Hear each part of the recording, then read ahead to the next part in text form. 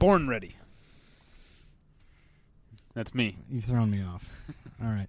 Hello and welcome aboard the Battleship Pretension. I am Tyler Smith. I am David Bax. And thank you for listening. David, stop drinking. Is this an intervention? You do like your Gatorade. Yeah, you meant stop Yeah. drinking the Gatorade when I'm supposed to How tell you long how did you I'm think doing. it was going to take me to say, and thanks for listening?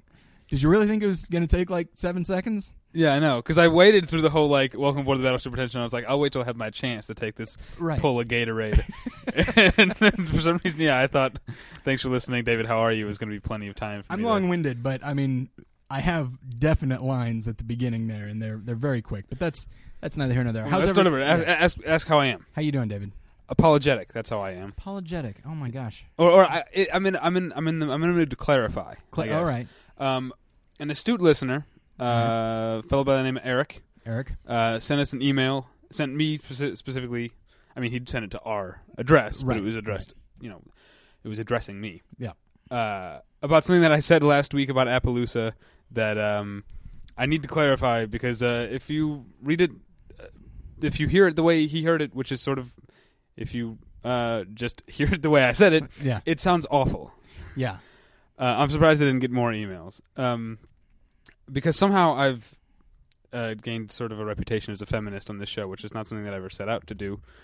But you've said it a lot. Like you're very, I believe you've called yourself feminist, or very conscious of women's issues. Well, I'm pro equality. Oh, okay, all right, okay. But so what I said last week here, I'll try and I wish I had written it down exactly the way I said it. Okay. But I'll try and remember exactly how I said it. I think I said being promiscuous for survival and killing for survival are equally immoral. Yeah. Now, on its face, that is a terrible thing to say. That is saying that sleeping around a little bit is just as bad as murdering a person. Yeah. That's not what I meant. For survival now. Well, for survival comes into it. All right. Because these are both things that, again, well, first off, you have to understand that I'm talking about Appaloosa. I was talking about in the context of the time, viewed through the lens of that time's morality, where being a loose woman or whatever was seen as damaging to the soul, and murdering was damaging to the soul. Having to do them for survival makes them understandable. I could have. I said equally immoral. I could have easily said equally moral, and meant the same thing by it, or equally understandable, given the time. Yes, given the time, viewed through the mindset of the time. They're both things that were viewed as awful, like wrong things to do, but that you can understand because of the situations. And I guess I'm hoping that the fact that we didn't get more emails, that I just got the one, meant that most people understood what I meant by it. Right. But it also could mean that we lost a shitload of listeners or something. That's not true, David. That's not true at all. If anything, you gained listeners. I don't know if we got some of the Tom Likas crowd in. I'm not sure what the case was, but... So anyway, I want to apologize, and I want to thank Eric for being astute.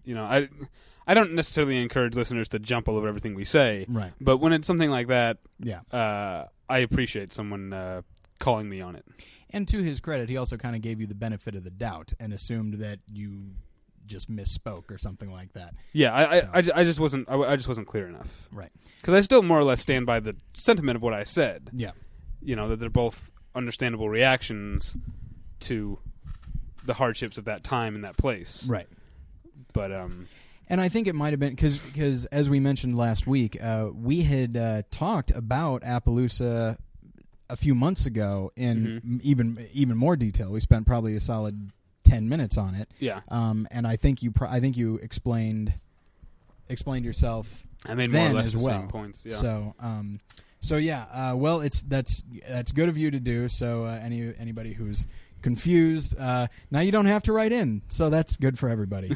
And speaking of last week's episode, I listened back to it, and I decided that if ever you wanted to turn Battleship Pretension into a drinking game, here's how you do it.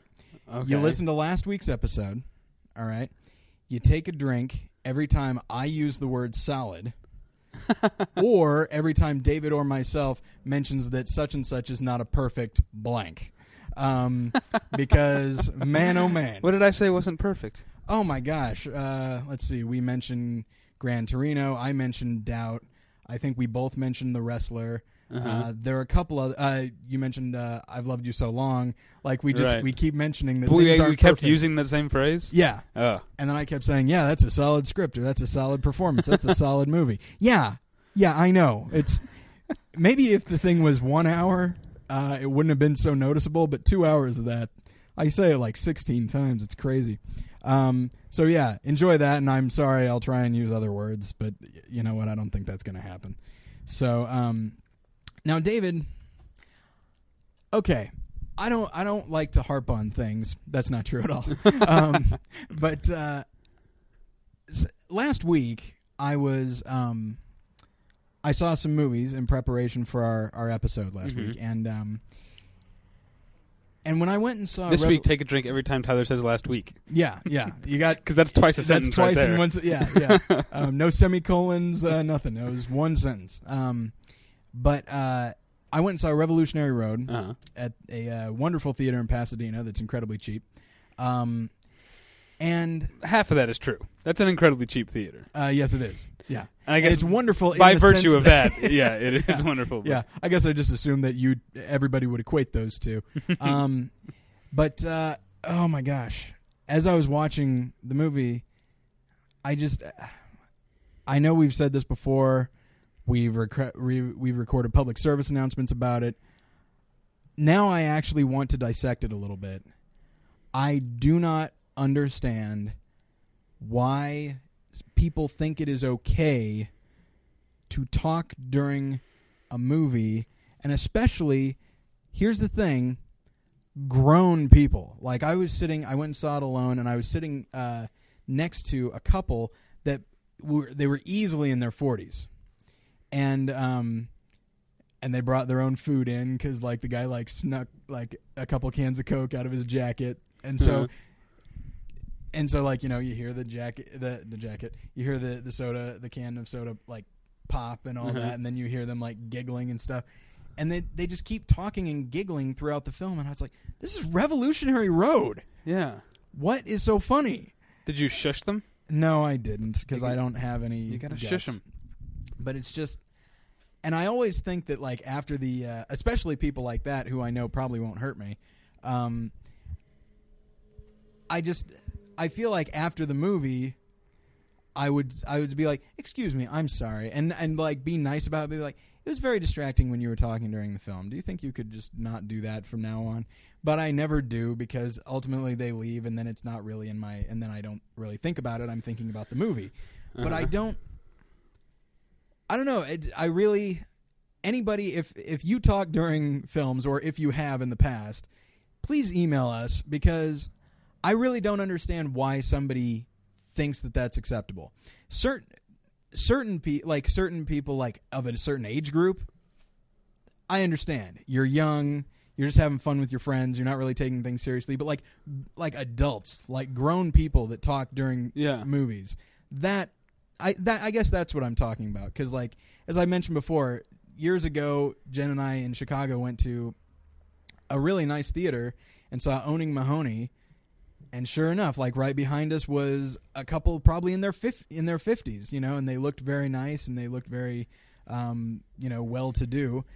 But they kept talking. I'm trying to guess what theater you saw Owning Mahoney at. Piper's Alley? Yes. All right. Well done. And that's a good theater, everybody. Piper's Alley. And so I'm not really sure what I'm trying to say. Maybe I'll ask David. David, do you have any theories as to why these people think that this is acceptable behavior? Do they think people don't hear them? I think the demarcation between public and private space has just become blurred, and people behave as if they're at home. It's just the same as you see people walking around a grocery store just like squawking into their cell phones, Yeah. Like I'm not saying I'll talk on my cell phone in public, but I tend to like remove myself from a group or like talk lower. Okay, people, you don't have to. Cell phone technology is such that you don't have to scream into your phone. Right. Okay. Right. But it's the same thing. It's we all live in our public spaces. We all share them. We all live in them together. Yeah. And that's why there are rules. It may sound sort of like stuffy, and old-fashioned for me to like harp on manners. Yeah. But really, let's try and keep a little bit of decorum in the way that we comport ourselves in public as opposed to the way we act in private. Yeah. I mean, it's everything from people wearing like flip-flops in public, which is only mildly annoying to me. Yeah. Or sweatpants, which is even more. Well, that's sad. Those people have given up. I want to buy him a bowl of soup or something. But let's. I'm not saying we need to go back to like the Victorian period, right. and abide by all those rules. It's okay with me if a single woman walks unattended to the grocery store. Right. Unattended is not the word I meant. Unaccompanied is what I meant to say. Yeah. But let's. I'm not going to get on my soapbox anymore here. But let's bring back a little bit of decorum in the public arena. It's and I have to assume that if you're listening to this show, you probably don't do it. I assume that because I like to give our listeners the benefit of the doubt. If you are somebody who is talking during a movie, I will excuse one whisper, like saying like, "What did he just say?" or something. I'm all right with that because you're saying something and you're whispering, showing that you at least recognize that people are around you and that it's not acceptable to talk. But you're saying something in order to, more fully understand the movie. But like, it was so frustrating, and they had to know that I was bothered because I don't say anything, but I just glare at somebody in a very obvious way. My head is not turned towards the screen. My head is turned directly at the person sitting right next to me, and then he like kind of glanced over at me, but then they just continued. I mean, what did he think I was looking at him for? I think he was challenging you. I would have started with the glare if he kept. Then I would have moved on to the shush. Yeah. Then I would have said something like, "Knock it off" or something like that. Yeah. And then I would have done the manly thing and gone and got somebody. Yeah, but just like at that theater especially, they'd just be like, "It's a $2 theater, sir. Yeah. We're not going to eject anybody." Yeah, that's probably true. But yeah, so I know that's we've mentioned it before, but it astounds me that people, that civilized grown-ups think that that's all right, and it bothers me immensely. Like on my list of bothers, that's right there at the top, because it's not just that you're interrupting me from watching a movie. It just shows such a lack of consideration for anybody. Even if I'm not in the theater and I just hear a story about it, it's just because chances are anybody who does that, they're probably like that in other places as well. Mm-hmm. And like Jen and I were driving today, and clearly we had to turn into a parking lot before we got killed by oncoming traffic, and this guy is just sauntering along, looks at us, continues sauntering along, and then stops. And it's like, "We're going to die, sir. We're going to die." And then he just continued sauntering along, and finally we were able to make it. But it's just like, I don't know. I don't get it. And I understand that perhaps I am inconsiderate in ways that I don't understand, like, spending 14 minutes talking about this. But I don't know. It astounds me, David. It astounds me. Yeah. Sorry, everybody. I'm flummoxed. So, well, before we get to this week's very fun show, for those who didn't read the episode description, we're doing it's an addendum to the favorite movies of 2008, where we do our favorite sort of individual achievements, right? Like the other Oscar categories, although we're not necessarily conforming them to what the Oscar categories are. Right. I don't have a best sound effects. I do, oddly enough. Oh shoot! But I left off best actor. That's completely false, everybody. I'm sorry. Well, one more thing. I remember just the other day I was walking past a television, a public place that was showing like CNN, and I saw that Robin Williams was hospitalized. Oh, okay. And I had it's sort of like imagine like a a guy who's been in an argument with his father and hasn't talked to him in 10 years, you know, and then he just like dies unexpectedly, and the son's like suddenly remembers all the good things about him. It's like, oh, I never told him I loved him. Like that's kind of how I felt. I was like, oh no, like, oh, I forgive you for making terrible movies for 10 years. You're Robin Williams, and you were once very funny and are actually a pretty talented actor. Yeah. And I just felt bad for every bad thing I've said about him. Yeah, and there's plenty of bad things to say. Yeah. Because he's in a lot of terrible movies, but you know he was great in Good Will Hunting. He was great in Insomnia, and I mean it's just he is. I think as a comedian, like you know he's kind of funny. He kind of does a lot of the same things over and over. But as an actor, I think he really can bring. And he made Dead Poets Society work. I mean, I like Peter Weir a lot as a director, but that's that type of movie. There's so many of them. You know, there's so many of those kind of from all the way to like To Sir with Love, you know, to like Kevin Kline's The Emperor's Club, which I didn't even see. Stand and Deliver. Yeah, I was going to say that. I was going to say that one. I'm sorry. But he's a big part of why that movie works and is effective. Yeah, I would venture to say I'm not a big fan of Dead Poets Society. I'd venture to say he's the only reason that works. But the thing is, Clarence Boddicker's in it too. I know his name's Kurtwood Smith. No, it's not. No, it's not. I refuse to believe it. I like to think it's he's like Creed from The Office. Anyway, but it is kind of a shame, and just there. I'm sure there's some people out there, some you know, ironic, cynical hipsters who hear that and they're like, oh, it looks like he was, you know, being a little too energetic. Maybe he can finally calm it down after. And it's just, I remember like I had that for a moment. And I thought, yeah, Robin Williams might die, and he's a funny guy.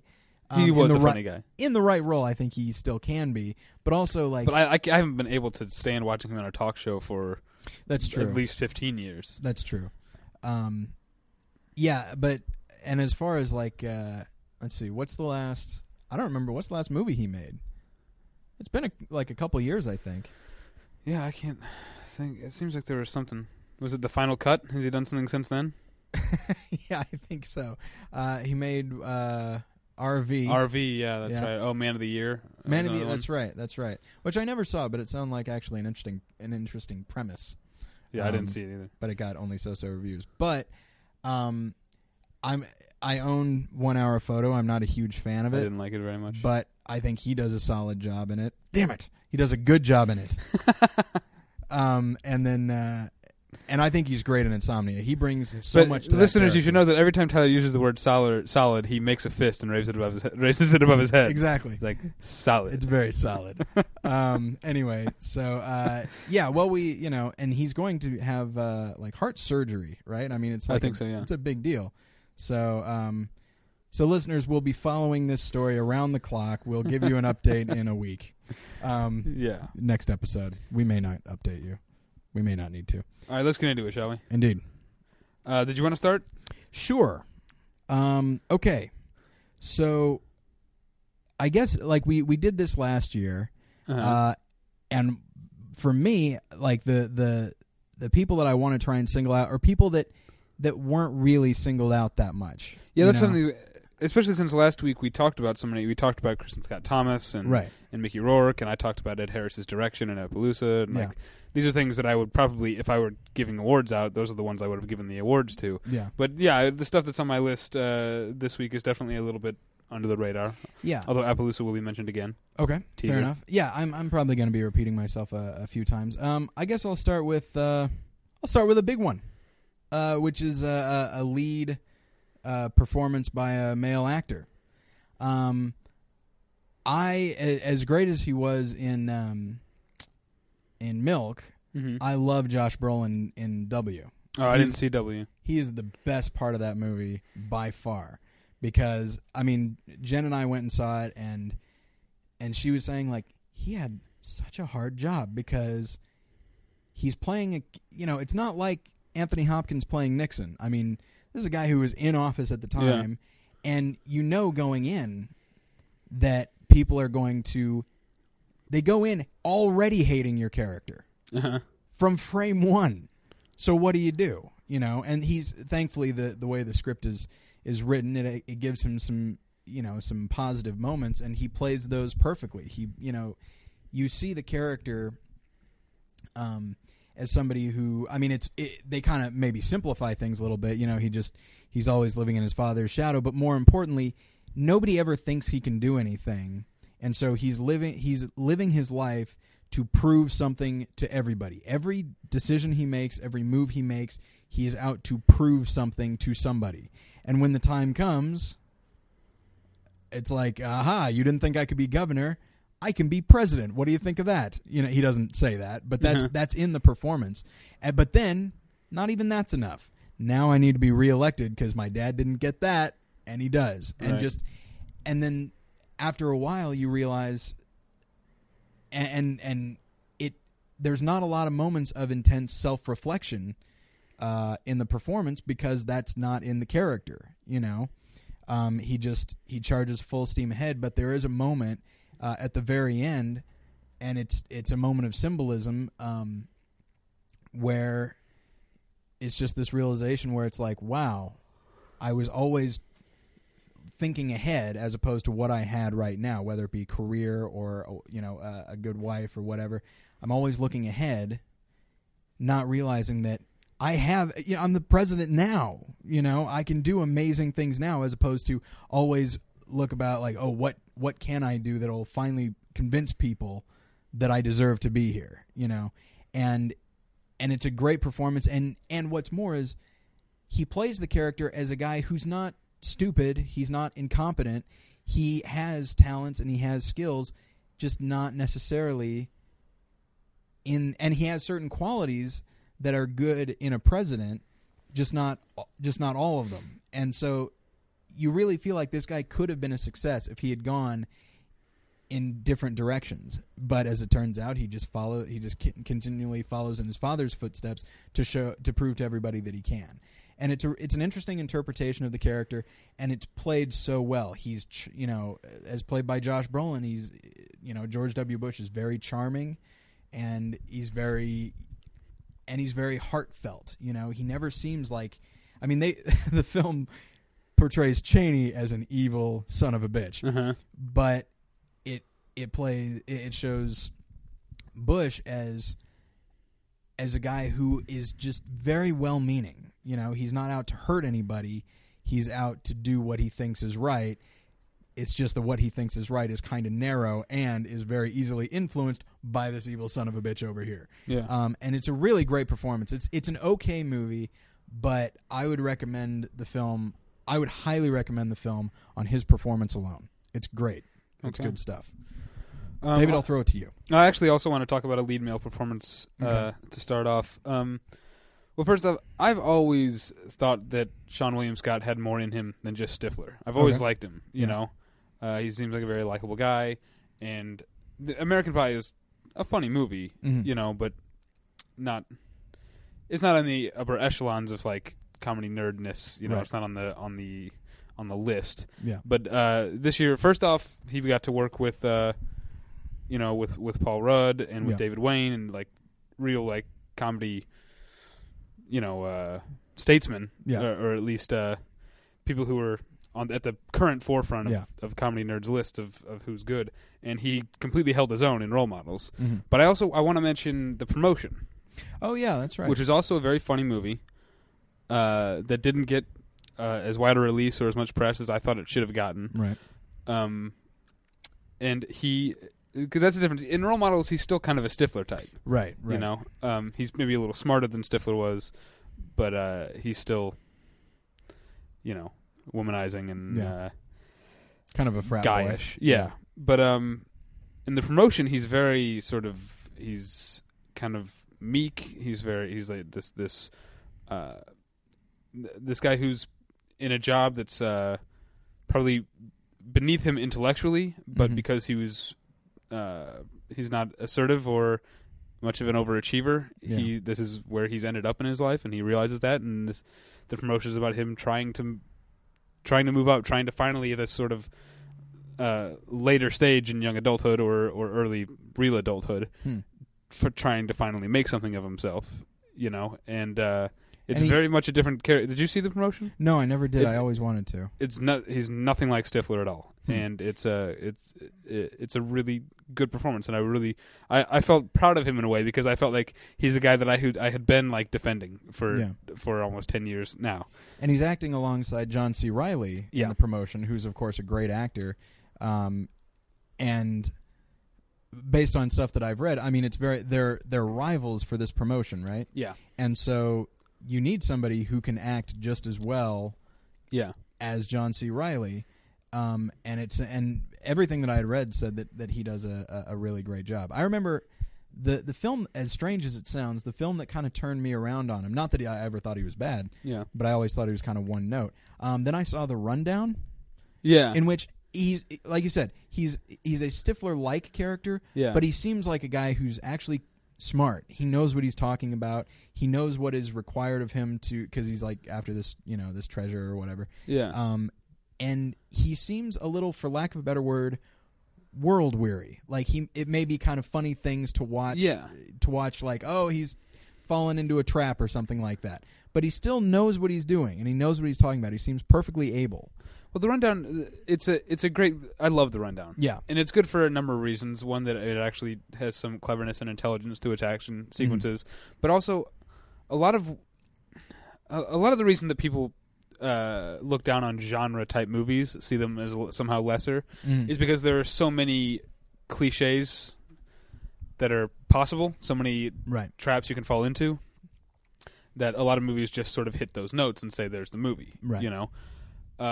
A good genre movie will be part of the genre and will hit the right notes to be in the genre, but not hit the cliche, but also take itself seriously as a movie. And the thing about The Rundown is that, like, these are real in a way. Even though the stuff they're doing is kind of ridiculous, these are real characters. Yeah, there's actual dimensions to them. And Sean William Scott's certainly the world weariness, and he's definitely got issues with his father. Yeah, that he actually, even though. It's not until the end of the movie they actually see him and his father in the same room. Right. But he plays that the whole time. Yeah. And it's that I agree. The Rundown it's one of the things that I've long pointed to. Yeah, and I mean it's again, he in a film with The Rock and Christopher Walken, it'd be easy to get swallowed up. Yeah. And he wasn't. He plays just as much a role as anybody else. I really do want to see the promotion now, actually, that you mentioned it. And I believe it was the second blog ever posted on our blog. So it's the first one that I posted, right? The first one that you posted, that's right. So everybody take a look at that. All right, so I'll go with a lead performance by an actress. Okay. And this is one that I know you've seen, and probably one that I know you agree with, which is Emily Mortimer in Trans-Siberian. Yeah. Didn't put her on my list because I knew you would put her on yours. Yeah. And I was going to put Woody Harrelson on, but we talked about him last week. Right. And I mean, even though he's great in that movie, but yeah, let's talk about Emily Mortimer. That I mean, a lot of the characters in the film turn out to be not what you expect, but at the same time, a lot of them kind of hit. Not necessarily typical, because that implies a negative thing, but all of them kind of fill genre specifications. She doesn't, really. I mean, you never really know what makes her tick. You never really know if she's really in love with her husband or not, and then you feel like, no, she is, but she's not in love with the life that she's living with him now. And she's just somebody who, you get the impression she's just always running from something. And in the film, she runs very much from responsibility, even to the point of like being threatened with death. I mean, she just will not admit some of the things that she has done, even if they're not even really her fault. Like, she just, I mean, you hear about her past. I mean, she has a very shady past, and you know that really enters into her thinking. Like, in a time of crisis, just run. Just get away from it as much as you can. Do not admit to anything. Just deny everything. And I mean, it's a fully layered performance, and it's not a typical. I mean, David was talking about last week that Woody Harrelson is not the typical guy in this film. But she's definitely not the typical woman, or even really a typical thriller protagonist. Yeah. Of either gender, it doesn't matter. And she performs it wonderfully. I loved her performance and hated it. That's the thing. She's such a frustrating character, there's not. I didn't hate, you didn't hate the performance, but but there's times when you wish she would do the right thing, right. or you're like, what kind of person is this? Yeah. But you always kind of empathize with her. Yeah. You know whose performance I'm reminded of in a weird way is Benicio del Toro in 21 Grams. Oh. Because that's another guy who's like, I would not hang out with this guy in real life. Yeah. There's very little that's likable about him, but because the performance is so complete, you empathize. And that's kind of an actor's job, I think, is to get the audience to see into who a person is. Yeah. Or see things from their point of view. So that well put, yes. Even if you don't agree with what they're doing, you at least see why they're doing it, even if the character doesn't know.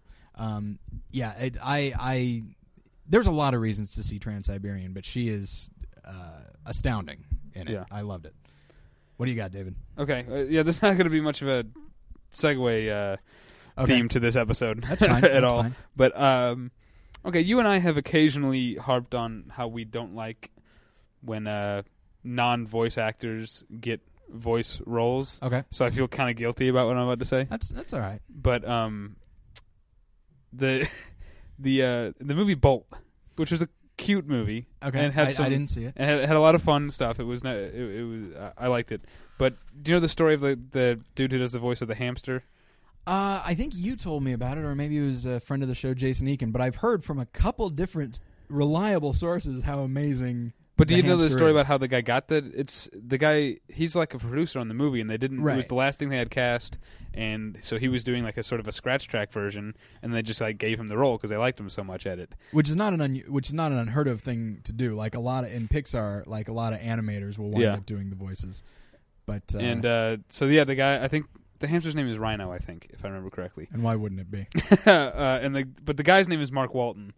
And he is awesome. He has the best lines in the movie. Yep. He's really funny, and he definitely gives the movie.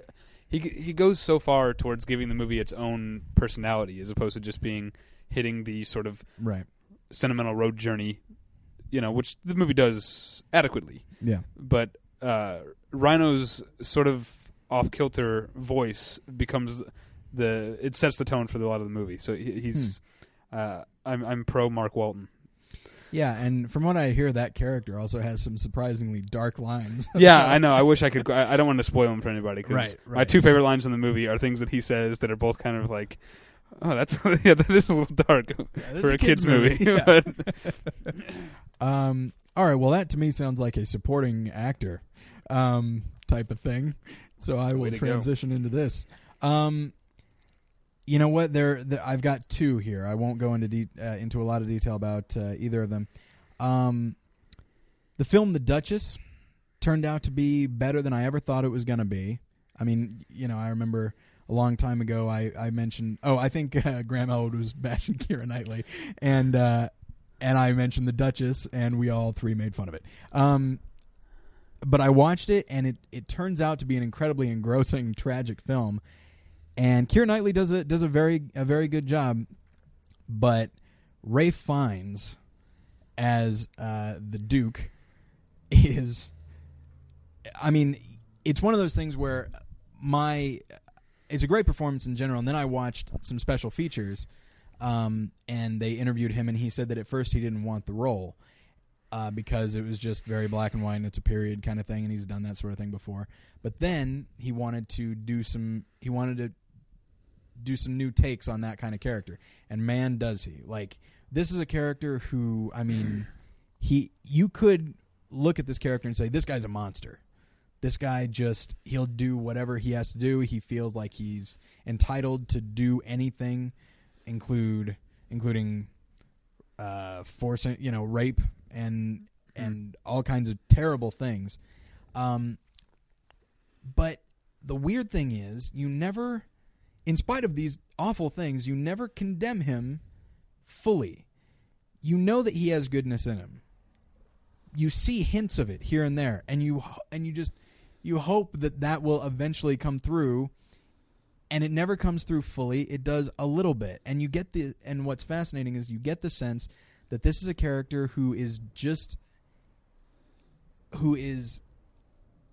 very much a product of his time. He acts in the way that he feels he is supposed to act. It may not be the way he wants to act, but he's the Duke. He has responsibilities and he has to carry them out.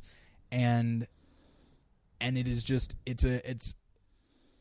that's something that reveals itself eventually, and it's purely through the performance. I mean, the way the character is written. There's a couple lines here and there that hint that maybe his heart is not in this, is not in what he's doing. But Ralph Fiennes plays that without overplaying it, because the fact is this guy still does do some terrible things, and it is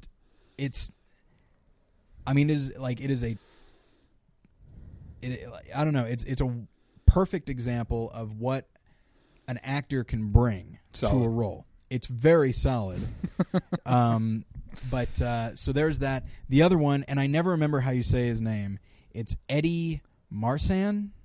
I have no idea. Okay. He hasn't been in. He's been in a lot of movies, but never a guy that you'd really remember that much. He plays, I guess you could say, the villain in Hancock, who is. They don't treat that character well. I didn't see Hancock. That movie has a lot of promise that it does not fulfill. But he is in Eddie Marsan. Let's just say that's how you say his name.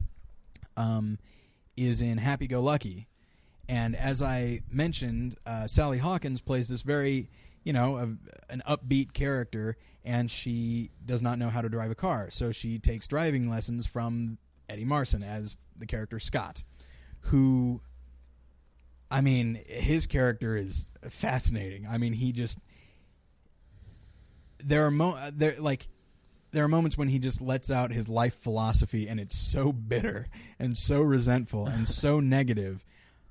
But much like Ralph Fiennes, you never condemn him. You always hope that something good will come out of it. But in the middle of all of this, he still is a driving instructor, and so he still will. There's one little thing where, as a way of remembering to check both mirrors and then check the side mirrors and then check your rear view mirror, it's something called En Raha, and he just keeps saying it. He goes, all right, so En Raha, and then he'll continue on with what he is saying, and he says it was such a passing kind of thing, like it's just something he's gotten used to saying. It's almost instinct now. Yeah. You absolutely believe that this is a driving instructor. This is his job. He's done it before, and this is what has worked for him. And it's an amazing performance. It's a shame he wasn't nominated. I mean, it's just, I mean, she wasn't either. Yeah. But what do you think? Very much what. I mean, when you come away from the film, you think of her, and you very much think of him. I mean, he's great. You were going to say something. What do you think of Mike Leigh getting so often nominated for Best Original Screenplay, given the way that he works? I'm not sure. I mean, if it were up to me, I'd nominate Mike Leigh for everything. But, but yeah, I mean, I think it's just. I think he's somebody who the Academy feels like they need to give him something. Because it's Mike Leigh, and he has this great film. It's like, well, and they do nominate him for director a fair amount. Like, nobody expected him to be nominated for Vera Drake. But if there's anything he should be nominated for, it's director. He's doing the job of director probably more so than anyone else. Absolutely. But as we've said before, screenplay is that's the bone that they throw to movies that they know are good, but they may not. I mean, how did Borat get nominated for screenplay? Yeah. I mean, that's right. I hate to, how did Before Sunset get nominated for screenplay? There's nothing wrong with it, but considering what it is, I mean, Before Sunset was somewhat written. Right. More so, I think, than those other two. Well, movies. certainly more than Borat. But it's just, so I think it has absolutely nothing to do with the script or the screenwriting process. I think it's just like, this was, let's do this. Here you go. Here's a screenplay nomination for you. And it doesn't necessarily mean much, but I'd say that's a flaw. I kind of actually expected him to be nominated for director this past year as kind of a surprise. and then he wasn't, and nobody was surprised by that because he wasn't really in the running. Right. But yeah, I mean, he's a good writer in the sense that he comes up with good things, and then the people, the actors, he lets them just kind of run free. But like you said, that's more of a directorial choice than anything. Yeah. Now I'm bummed out that the film was nominated for screenplay, even though I liked the words that were said. Okay, well, let's change direction drastically again. Go ahead, David. Okay, I talked last week at length about Ed Harris's direction in Appaloosa and how much I loved it. Yeah. Well, okay. There's a reason that Orson Welles shares the title card with Greg Toland in Citizen Kane. The cinematographer is pretty much a part, in the non-acting, in the behind-the-camera side, he is the second guy. He's he has the second most amount of influence over how a film turns out. Really, at least during production. We'll talk about editors later, and I don't have any editors to mention today because it's just not something that I. Well, here's the difference. Okay, this is a great actually way to say it. Good editing is something you don't notice. Right. And in my opinion, good cinematography is something you don't necessarily notice. Right. But because I took cinematography classes, I went to school for it, I tend to notice it. Yeah. And of course, there's also good cinematography like Anthony Dodd Mantle's cinematography in Slumdog Millionaire, which is something you notice very much, but it's very accomplished and effective. Right. I'm not shitting on that kind of cinematography. Right. But this guy Dean Semler, who did Appaloosa, every few years he seems to do a movie that I had the same thought of. It's like, that is really assured, competent cinematography that does not call attention to itself, but is such a part of the film. What else has he done? His name sounds familiar. He did the Alamo a few years ago, the one with Dennis Quaid and Billy Bob Thornton. Which I don't know. Have we talked about that movie on this podcast? I don't know if we have. That movie is great. I really like it. It's so good. Yeah. It had such a backstory because originally Ron Howard was supposed to direct it with Russell Crowe. Yeah. And they wanted like $200-something million for it, and Disney said no, which was a kind of a big deal at the time. The people with that much clout were just told no by Disney. Yeah. So then they gave it to the guy, what's his name, John Hancock, who did The Rookie. Yep. And he rehired Dennis Quaid from The Rookie. He got Jason Patric, Billy Bob Thornton. Yeah. Patrick Wilson. I was trying to think who the other guy was. Yeah. And he made a really, really good movie. Yeah. And it's weird because, as far as reviews, it was pretty well reviewed. It just kind of got lost. Yeah, because I think even after he made it, it kind of like was sat around for a while. I don't think it got released right away. It's a shame that people should go check that movie out. Yeah. Because sounds like we got a movie of the week brewing. Yeah. Actually, no, we just said it. Yeah. And then just a few years ago, Dean Semler shot Apocalypto, which is a perfectly photographed movie. Yeah. There's so many great things about Apocalypto. Yeah. I always say this, but someday we got to do a Mel Gibson episode because as a director, he fascinates me. Yeah, he's a fascinating person. That's the word. I like his movies. There's nothing wrong with him, but I'm more fascinated by his choices. Yeah, because who would ever get away with those? Yeah, exactly. And he's directed 4 films, I think. Man Without a Face, Braveheart, Passion of the Christ, and Apocalypto. That's right. Yeah. Of the 4 films, Apocalypto is his best, I think. Actually, that's my opinion, and I think it's definitely my favorite of the bunch. Okay, good. I'm glad you agree. And so Dean Semler brings the same steady-handedness to Appaloosa that he did to these films. It's exactly the way that film should look, without ever being, obtrusive about it. Yeah. Certainly the production design goes. There's another aspect of Appaloosa that I loved. It looks so right for that time period, because it has the production design has a mixture. I wish I had written down that guy's name or woman. I can't remember. It has the mixture of the fact that these are somewhat poor communities in the West. Yeah. But also everything is kind of new because it's new settlements. Mm-hmm. So there's like maybe not as much furniture as there should be, but the boards are all very straight and So the production design in Appaloosa is fantastic, and Dean Semler does the perfect job of framing both the exteriors and the interiors in every scene in Appaloosa. It is a very clean movie. I mean, considering westerns, and it's because Deadwood and the town in Unforgiven, Big Whiskey. I mean, like, all of them had to start somewhere. I mean, they weren't built dirty, But you get that in Deadwood too. I mean, you get when you're inside built. Like Bullock and Starr's Hardware. I mean, that looks like a brand new place, you know. And I'll give it the nature of Deadwood. People are always tracking mud all over the town. Things are going to get dirty pretty quickly. Yeah. Things are going to get dirty. And the bloodstains pile up. Yeah. There's a lot. As long as you know how to scrub them. They don't, but... well done. I just finished watching all of Deadwood over again last night. There is a lot good about Appaloosa, and I mean, at the very least, from a technical standpoint, I mean, it wasn't nominated for anything. It wasn't even in the running. That's a shame. So I will talk about screenplay and supporting actors. I did categorize. Sorry, everybody. That's fine. And the reason I'm going to talk about these two together is because they're the same movie, which is The Visitor. It was written by Thomas McCarthy, who also directed. He did The Station Agent.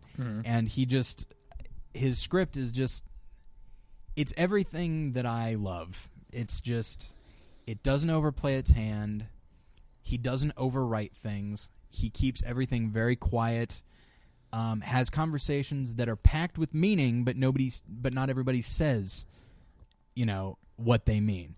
At the same time, it is not a Jim Jarmusch film, because where nobody says anything of any importance. Don't get me wrong, I love Jim Jarmusch, but like his dialogue is almost so innocuous that that makes it stylized, because in life people will sometimes declare something.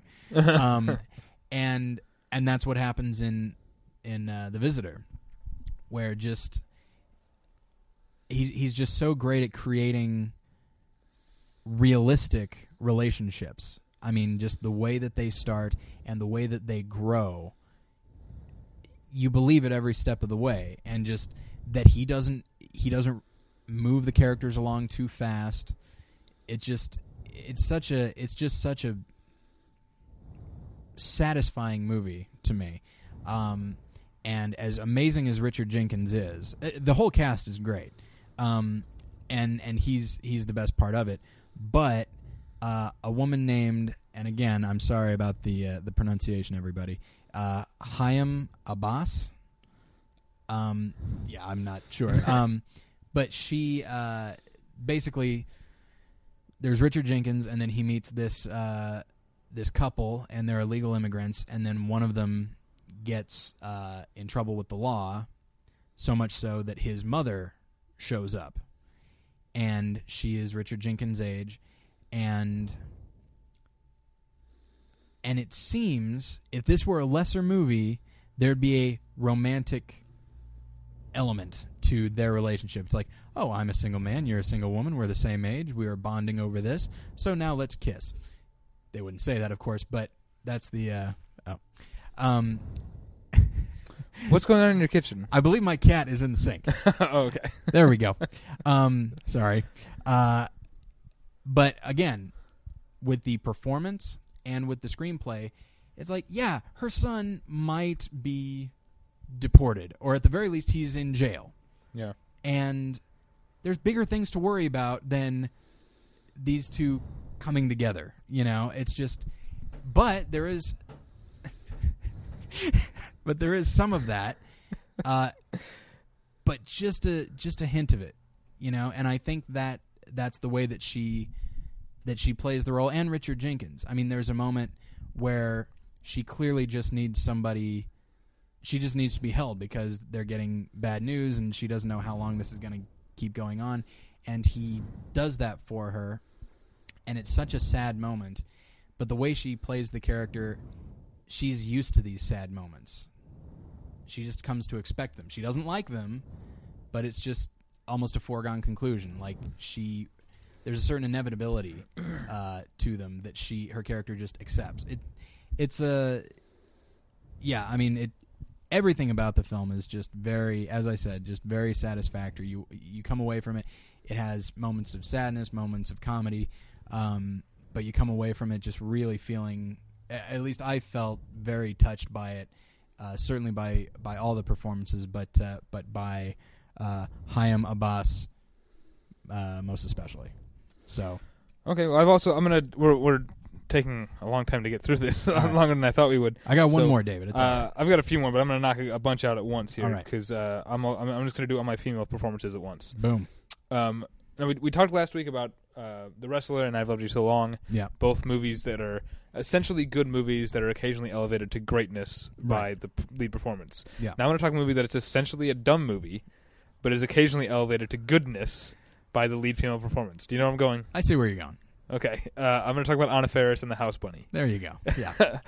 I'm glad that she is starting to get more respect as a comedic actress, it seems like, in the press at least. And I think now I can't remember. I remember she's got something in the coming down the pike that looks actually pretty promising. Mm-hmm. But she is so great in the House Bunny.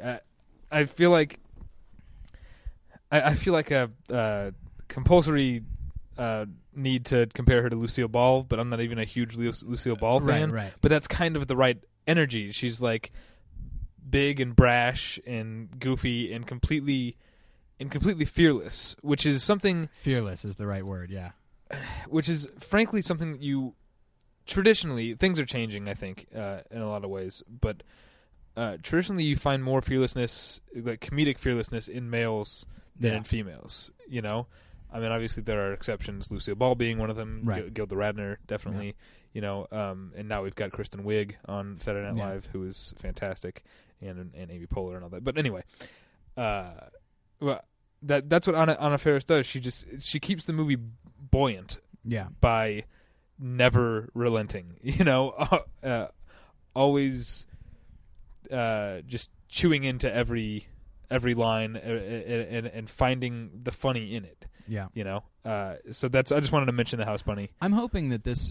I've only seen clips of Legally Blonde, but a lot of people liked Reese Witherspoon from Election, but Legally Blonde is kind of what put her commercially on the map. The concept that she could carry a film and be funny in it, and I feel like because a lot of people, a lot of people say that the House Bunny is not very good, but everybody agrees that Anna Faris is something, something to be, that the film should be very proud of, that they thought to cast her, and that she does so well with it, and hopefully, and I think it did okay at the box office, and I so think it did hopefully it will springboard her into something, something bigger and hopefully better. And people should also see the House Bunny because Christopher McDonald only has like 2 scenes in it, but he's brilliant, as he always is. Now I want to talk about a movie that people who listened last week know that I hated. Synecdoche, New York. Okay. But certain performances all around are really good, but I want to take a second to talk about the female performers in Synecdoche, New York, because did you ever see it? No, I never did. Okay. It's coming out on DVD. I'll watch it then. The movie is essentially Philip Seymour Hoffman and essentially a bunch of women who the screenplay sets up. Every woman in the movie is only in the movie to serve and often to service Caden, Philip Seymour Hoffman's character, who is of course an avatar for Charlie Kaufman himself. And it's a big part of the reason that I hated the movie, you know, because these women don't really have any identity that we get to know aside from how it affects Philip Seymour Hoffman. Yeah. But each one of them, from Catherine Keener to Robin Weigert to Michelle Williams to Diane Weist, each one of them is amazing. They're amazing performances. I'm forgetting Samantha Morton, of course. And I'm probably forgetting someone else. So I just want to give them a big round of applause for being so awesome in a movie that, frankly, is not forgiving to them as characters. It's not in sympathy with them.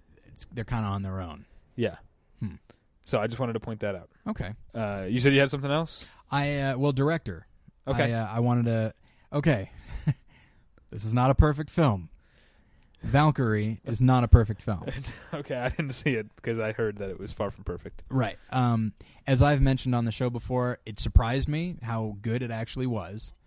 And the fact that it was good, as I said before, the accents or lack of accents kind of bothered me a little bit because of you could make larger points about that. But and that's a directorial choice. Oh, Jennifer Jason Leigh. Forgetting her. Okay. Because she was actually hilarious in Synecdoche. That is you don't something. think of her as being of the comedic. Yeah. Right. You know, the most serious part of Fast Times at Ridgemont High. Yeah. But Bryan Singer, you watch Valkyrie, and I remember there's one little moment that I remember, and it's early on in the film, where a bunch of Nazi military officers are standing on a runway waiting for Hitler's plane to arrive. Uh-huh. And you just kind of see them all standing around, and as the plane shows up and touches down, it cuts to a shot of all of their feet, and then you just see a bunch of cigarettes drop down, and they all, step on them. Uh-huh. And it's a little it's an absolute detail like that where we don't really see these people's faces, and then you see that, and you don't need to. They're nervous. They've all been smoking. He shows up, and now we all need to put our cigarettes away. They're waiting for Hitler? They're waiting for Hitler. Didn't Hitler not smoke? Wasn't that a thing? Yeah, I don't think he smoked or drank or anything like that. So, there's a lot of elements in just that one shot, and it's very much a detail. I mean, I don't know if it was in the script or not, but something like that. I mean, I think Bryan Singer is, like I said, it's not a perfect film, but he captures moments like that, and also, I mean, Tom Cruise plays a character with not very many fingers and one eye, and he's got a lot of things wrong with him, but he's all messed up. But what I like is that it doesn't just breeze over that. It actually takes the time to help us realize what would life be like if you're trying to orchestrate a plan to kill the most powerful man in Europe at the time, and you don't have all your fingers, and you're trying to set a bomb. It really does.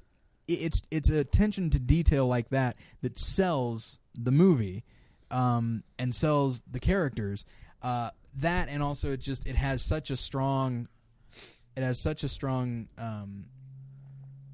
hold on the tone that it's always supposed to have.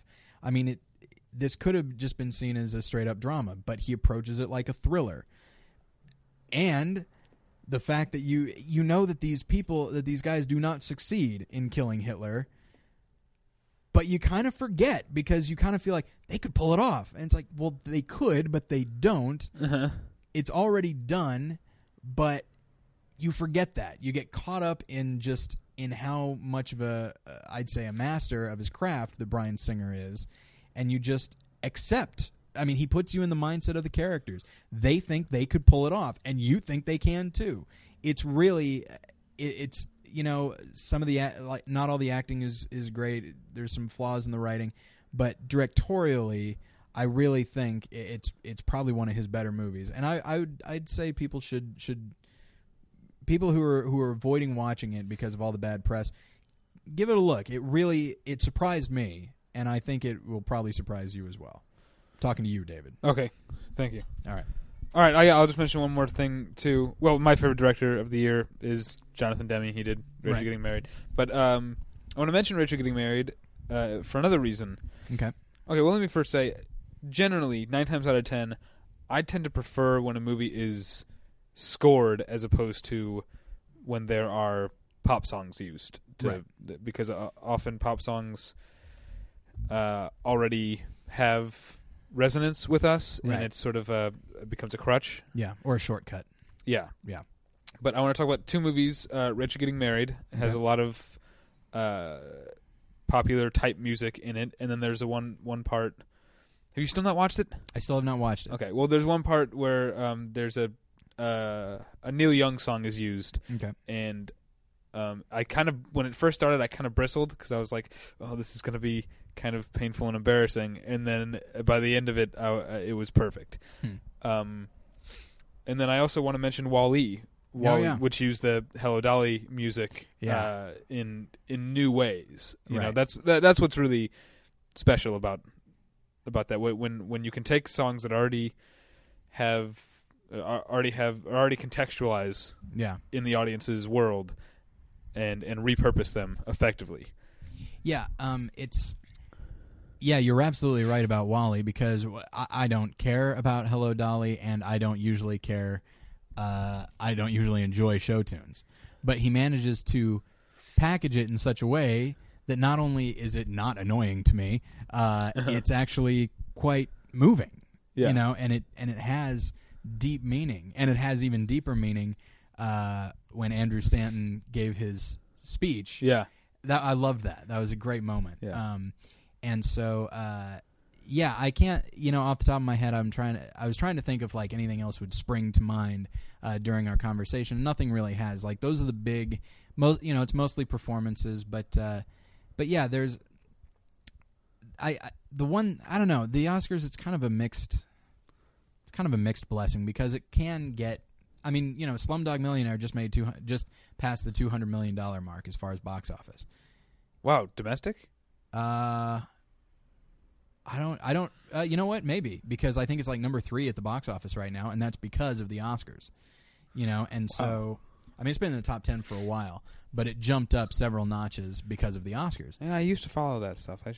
I don't follow it that much unless I'm trying to make a bigger point. And so the Oscars can be very useful in exposing certain films, but the downside is that those are the only films that are going to be exposed.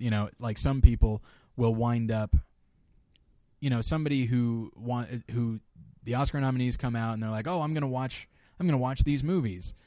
Well, they still might be missing some of these other films that, happy-go-lucky, because it wasn't nominated for any huge awards. It was up for screenplay, but a lot of people don't pay attention to that. But because it wasn't up for anything huge, some movie lovers might actually skip it because it's just not in the forefront of their brain.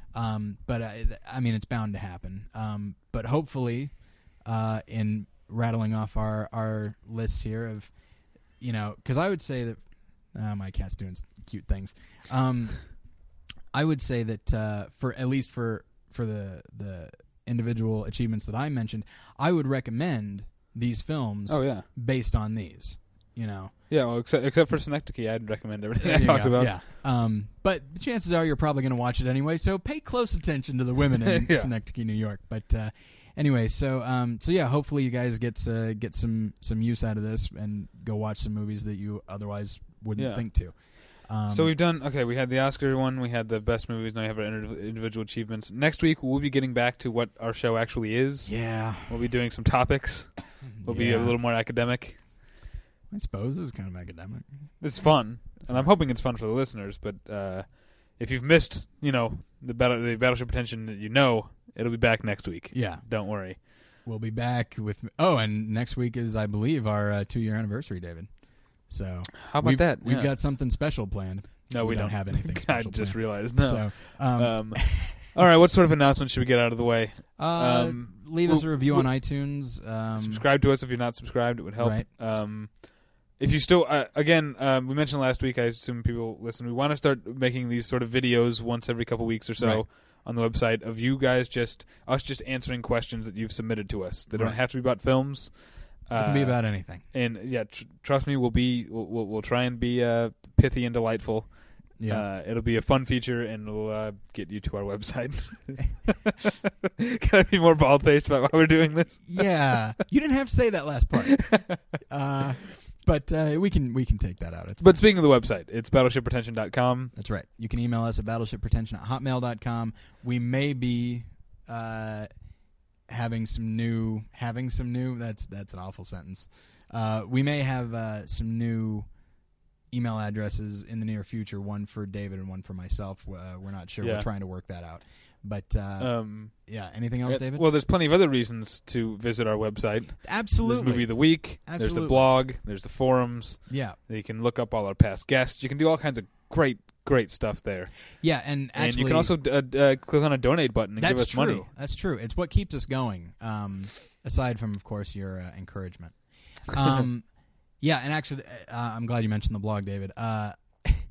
If you wanted an actual list of our 10 favorite movies of the year, and you don't feel like listening to the 2-hour episode again, they're on the blog. Oh, you good. can go and just go from there, and you don't have to try and write stuff down as you drive and listen to this. So, so thanks everybody for listening, and we'll get you next time. Bye. Bye.